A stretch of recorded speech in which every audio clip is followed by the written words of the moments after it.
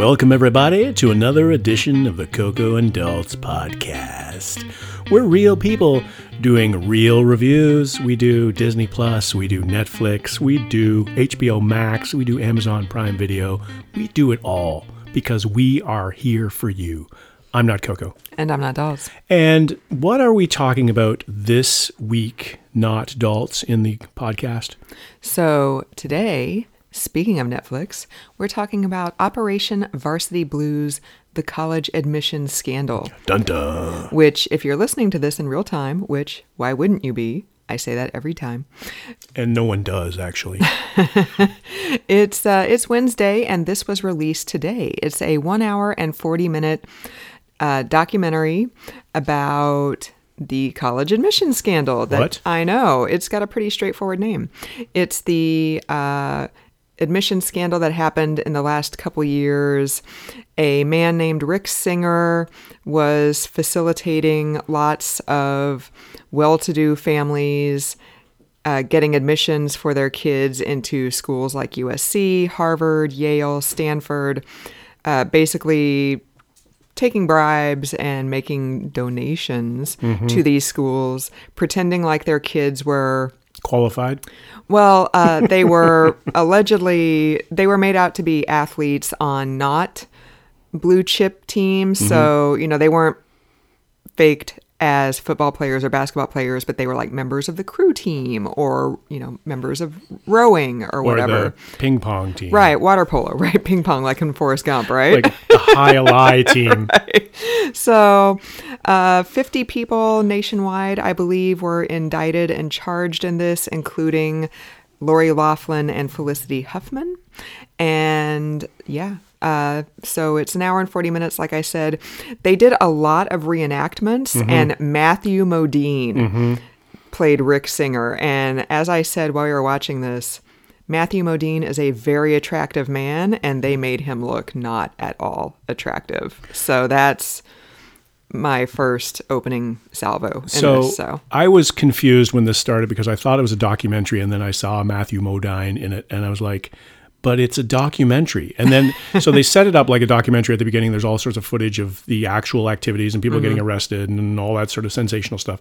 And then the credits come up, and then Matthew Modine's on the phone talking like he's acting out a scene. And for a split second there, I was confused. I was like, oh, wait a minute. Is this whole movie just like a reenactment of this? And it's a dramatization of the scandal? And I was a bit disappointed. But then they quickly came up with some on-screen graphics that said, the conversations in this movie are recreated exactly, blah, blah, blah. And so it set it up right away. But I was confused at the top. But I will say that, so we've watched a lot of documentaries in the last little while. We like documentaries. Documentaries are awesome because what's greater than true stories? And expanding your scope of knowledge. Right, exactly. And we've watched a lot of documentaries, and the challenge for documentaries repeatedly is reenactments.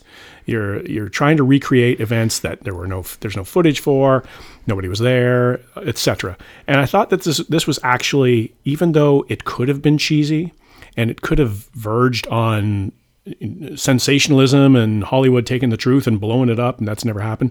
I think it actually worked really well. Matthew Modine is a very talented actor. I've always liked him, dating back to the days of Birdie and all those great movies of my Memphis youth. Belle.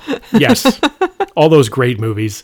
And he did a great job as being like a reprehensible kind of bad dude in the reenactments. And then the documentary is got these reenactments, but throughout the documentary are actual interviews with actual people who are involved with it. So it could have been confusing, but the way that they did it was actually very clear and very concise and very understandable. So I got a lot out of it. What about you, Coco? I actually agree with everything you just said. What? I know. Make note, listener, please. Mark this day on your calendar. It's St. Patrick's Day. The luck of the Irish is with Daltz today. I think this is what's happened is that Coco is drunk on Guinness, and that's what's happened here. When I first heard that, we knew it was a documentary, but then I heard that Matthew Modine was going to be playing Rick Singer, and I was like, I love Matthew Modine, but this is not going to be good. This is going to be brutal. Like Dalt said, how can you have a documentary that's, and I'm not normally a huge fan of reenactments anyways. So how can you have a documentary that obviously has so many reenactments that they cast like an A-list guy, Right. a guy with a recognizable name who's been in the industry for like 40 years. So I was just like, oh, this is going to be brutal. This is going to be so bad, but we're still going to watch it. And I really enjoyed it. Most of the dialogue, like Dalt said, was taken from Rick Singer's phone, was wiretapped. So most of the dialogue was actual dialogue that Rick Singer actually spoke, actual conversations that he had with people who were trying to cheat their kids into Harvard or whatever. And yeah, I thought Matthew Modine did a really good job of being like slippery and shady and like a salesman. And, he's such a good actor. Like he's great. And I also liked that there wasn't a narrator. Like whenever it wasn't him doing the reenactments, like Dalt said, it was a journalist at the Times who was in Vegas covering March Madness, and he gets a call when the story breaks and is told, whatever you're doing, stop it and get to LA immediately because this story is blowing up. And so you've got journalists, you've got like the Stanford sailing coach who got caught in this and he lost his job. And yeah, so it was really good. I thought it was very, very pretty comprehensive actually for being an hour and 40 minutes. Well, and I think there are two things that I took from this. One is that it confirmed the broken state of the American college institution and the fact that all you need is money to get in. You don't need merit. I mean, you need merit to a certain extent, but at the end of the day, this just reinforced that bad idea that I have is that all you need is money in this country to succeed. And that's a bad situation. I mean, for people like us, we need merit, but for people who have endless amounts of cash, well, they can be, drooling on themselves and they're going to get in. I think that sort of what my point is that the merit that I would need to have to get in there to beat the money that they have is off the charts. Right. I would have to have impossible grades in order to get in there if I didn't have somebody paying money, according to this documentary. And if this, in this existing situation, at least for elite institutions like USC, Stanford, Yale, Harvard, like Truman State University, somebody's probably not donating a $50 million building to Truman State University to get their kid in there. Well, I'm pretty sure I could probably get one of my daughters into Tunxus Community College, right, which is right around the corner from where we live. And the second point that I learned from this is that I sort of gleaned that Matthew Modine is probably not friends with Felicity Huffman right now, or Lori Loughlin, or William H. Macy, or any of the other people who are connected to this scandal in Hollywood, which I thought is as I'm watching this, is like, Matthew Modine's doing a really good job. It's like, oh, this is sort of a slag at Hollywood people. I wonder how that's going over at the Christmas parties. Well, Felicity Huffman, I think, played it exactly right from a PR standpoint. Like, she came out immediately and was just like, this was the wrong thing to do. I did it because I wanted a better future for my children, but I accept that I should not have done this. I take full responsibility. Like, she just came out and just threw herself under the proverbial bus. And I think that's exactly right. Whereas Lori Loughlin denied, didn't know why what she did was wrong. She went to People a bajillion times and talked about how she's just a, quiet church-going lady who loves, yoga, and, she wants to Sounds like you. Oh. Well, except for the church part. Oh, yeah, right. Right, and the quiet part. And I haven't taught yoga in a year, so strike three. Oh. But, yes, and then she ended up, it dragged out for a year and a half before she finally got her sentence, and she was sentenced to like twice as long as Felicity Huffman was. So accountability is dead in some places of the United States, that's for sure. Exactly. So Felicity Huffman, maybe she's not stoked that this came out, but I mean, she's probably just like, well, I'm going to have to deal with this for the rest of my life. And hey, it's a job, Matt. So take the job. Well, and I don't know much about Felicity Huffman's career, but I know a lot about William H. Macy, who is her partner. I don't know if they're married or not. They are. So I'm sort of disappointed in a roundabout way there too, because he's fantastic and he seems to have good judgment when it comes to Hollywood stuff. And he seems like a decent guy, as much as I know that. So looking from outside in, you just kind of wonder, what's going through these people's minds. And it's that whole Hollywood / privileged culture where they've been just getting away with stuff for so long that they just continue to think that they can be above the crowd. I mean, I can imagine why you would want your kids to I want my kids to get into good schools too. But and I'm not pulling the moral high horse here, but I want them to get in on their own. It's just going to hurt them to get them into these schools if they don't have the good grades to get in them. Like, why would you force your kid to go to a school that they're not smart enough to get into, or a program that they're not smart enough to get into? So it's just so weird, and it's kind of it's disappointing in a lot of ways. So they also interviewed some people who work with high school juniors and seniors on college prep, like help them study for tests and help them hone their interview skills if college interviews are still a thing that go on. And one of the guys they interviewed said, he came back to this repeatedly. He said, these people have, like, the deck is already stacked in their favor. Right. Like, they have money, they have privilege, they have access, they have power, and yet they still paid money, exorbitant amounts of money, to cheat their children into schools because they didn't already have enough. Right. Like, they had to do that as well. So he came back to that point repeatedly. And that's a very eloquent way of putting it, more eloquent than I was trying to say it. But it's that frustrating part of it, is that you're already in the 1%. So what else do you want? How much more money do you need? How much more status do you need? How much more this do you need? How much more that do you need? It's just greed, greed, greed. And it was really eye-opening again to see this. I knew the story when it happened, and it really surprised me and really disappointed me. I mean, I didn't go to school in this country, so I don't have a good perspective on the pressure and the expectations and that sort of thing.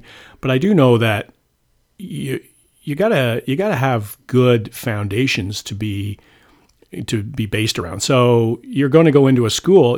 Are you going to go into a school that's going to accept bribes to allow certain students in? I mean, it's so dirty, and it's so, I mean, maybe I'm being naive. This kind of thing happens all the time, I guess, but it was so disappointing on so many levels. And this documentary presents it in a very clear, concise, and understandable and heartbreaking kind of way.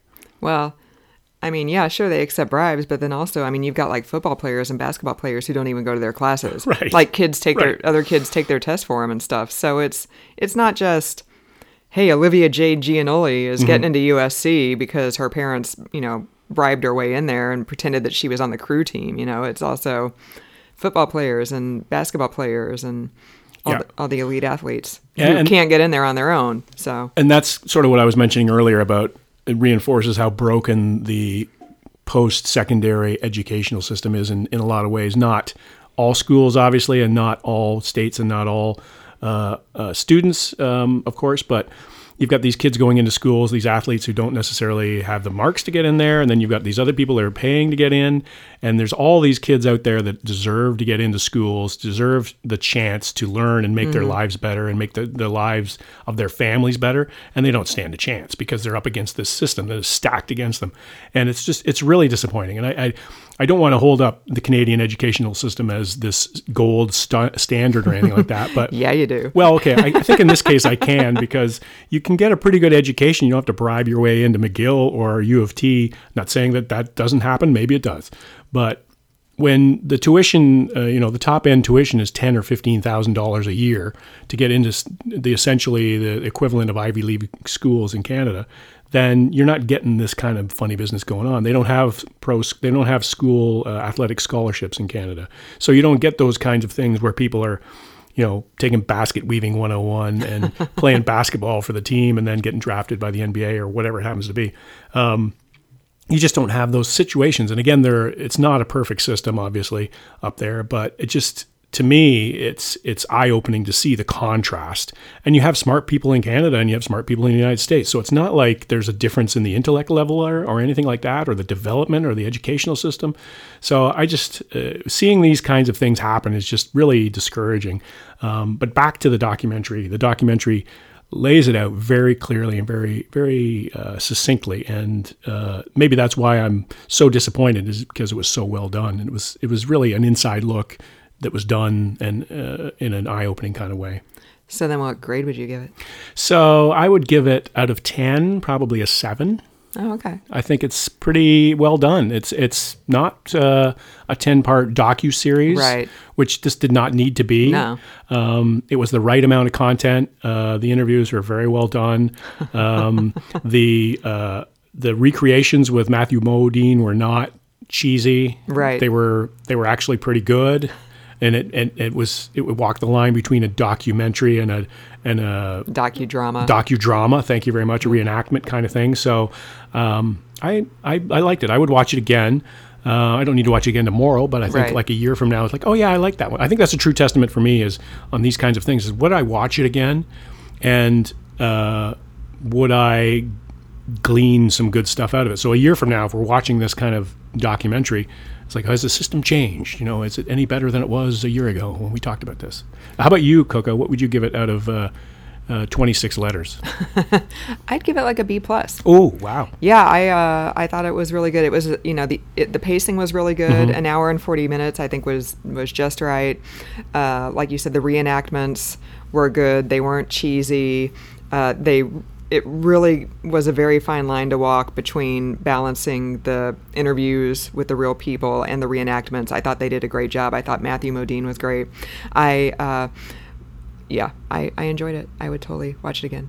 So. Recommend? Yeah, definite recommend. Recommend. There was one thing I was going to say, and I completely forgot about it, so sorry about that. Is that you would endorse going to Truman?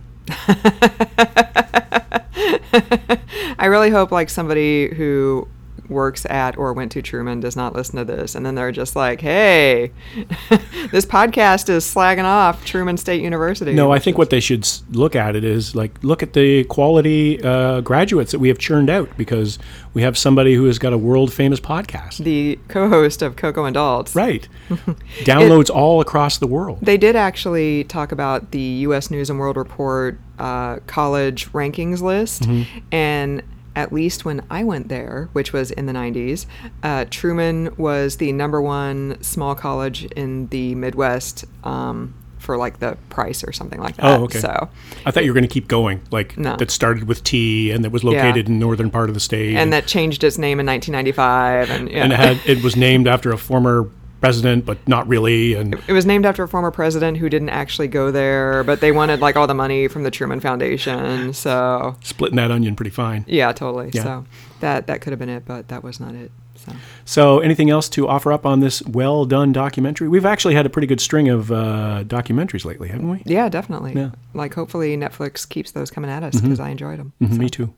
So no, I can't think of anything else because I forgot what I was going to say. So. Well, I'm gonna remember it as soon as you hit stop recording. You can send it in a Twitter note or as a tweet, as they call it, or show notes. That's true. You should follow us on Twitter and or Facebook if you haven't already. Hit us up. Our handle is Coco and Daltz. Imagine that. We also have a Facebook page of the same name. I said Twitter and or Facebook. Oh, you did? Yeah. See, I wasn't paying attention. I was looking at the sound meter. Oh, I'm sorry. Yeah, I was engineering at the same time. Oh, what happened to our engineer? Did he we quit? don't. Well, he left when the coronavirus came along. Oh, that's right. Yeah. So I've been doing it on my own ever since. Oh, that sucks. Yeah. No, it's all good. So for another episode of the podcast, listener, thanks for joining us. I'm not Coco. And I'm not Daltz.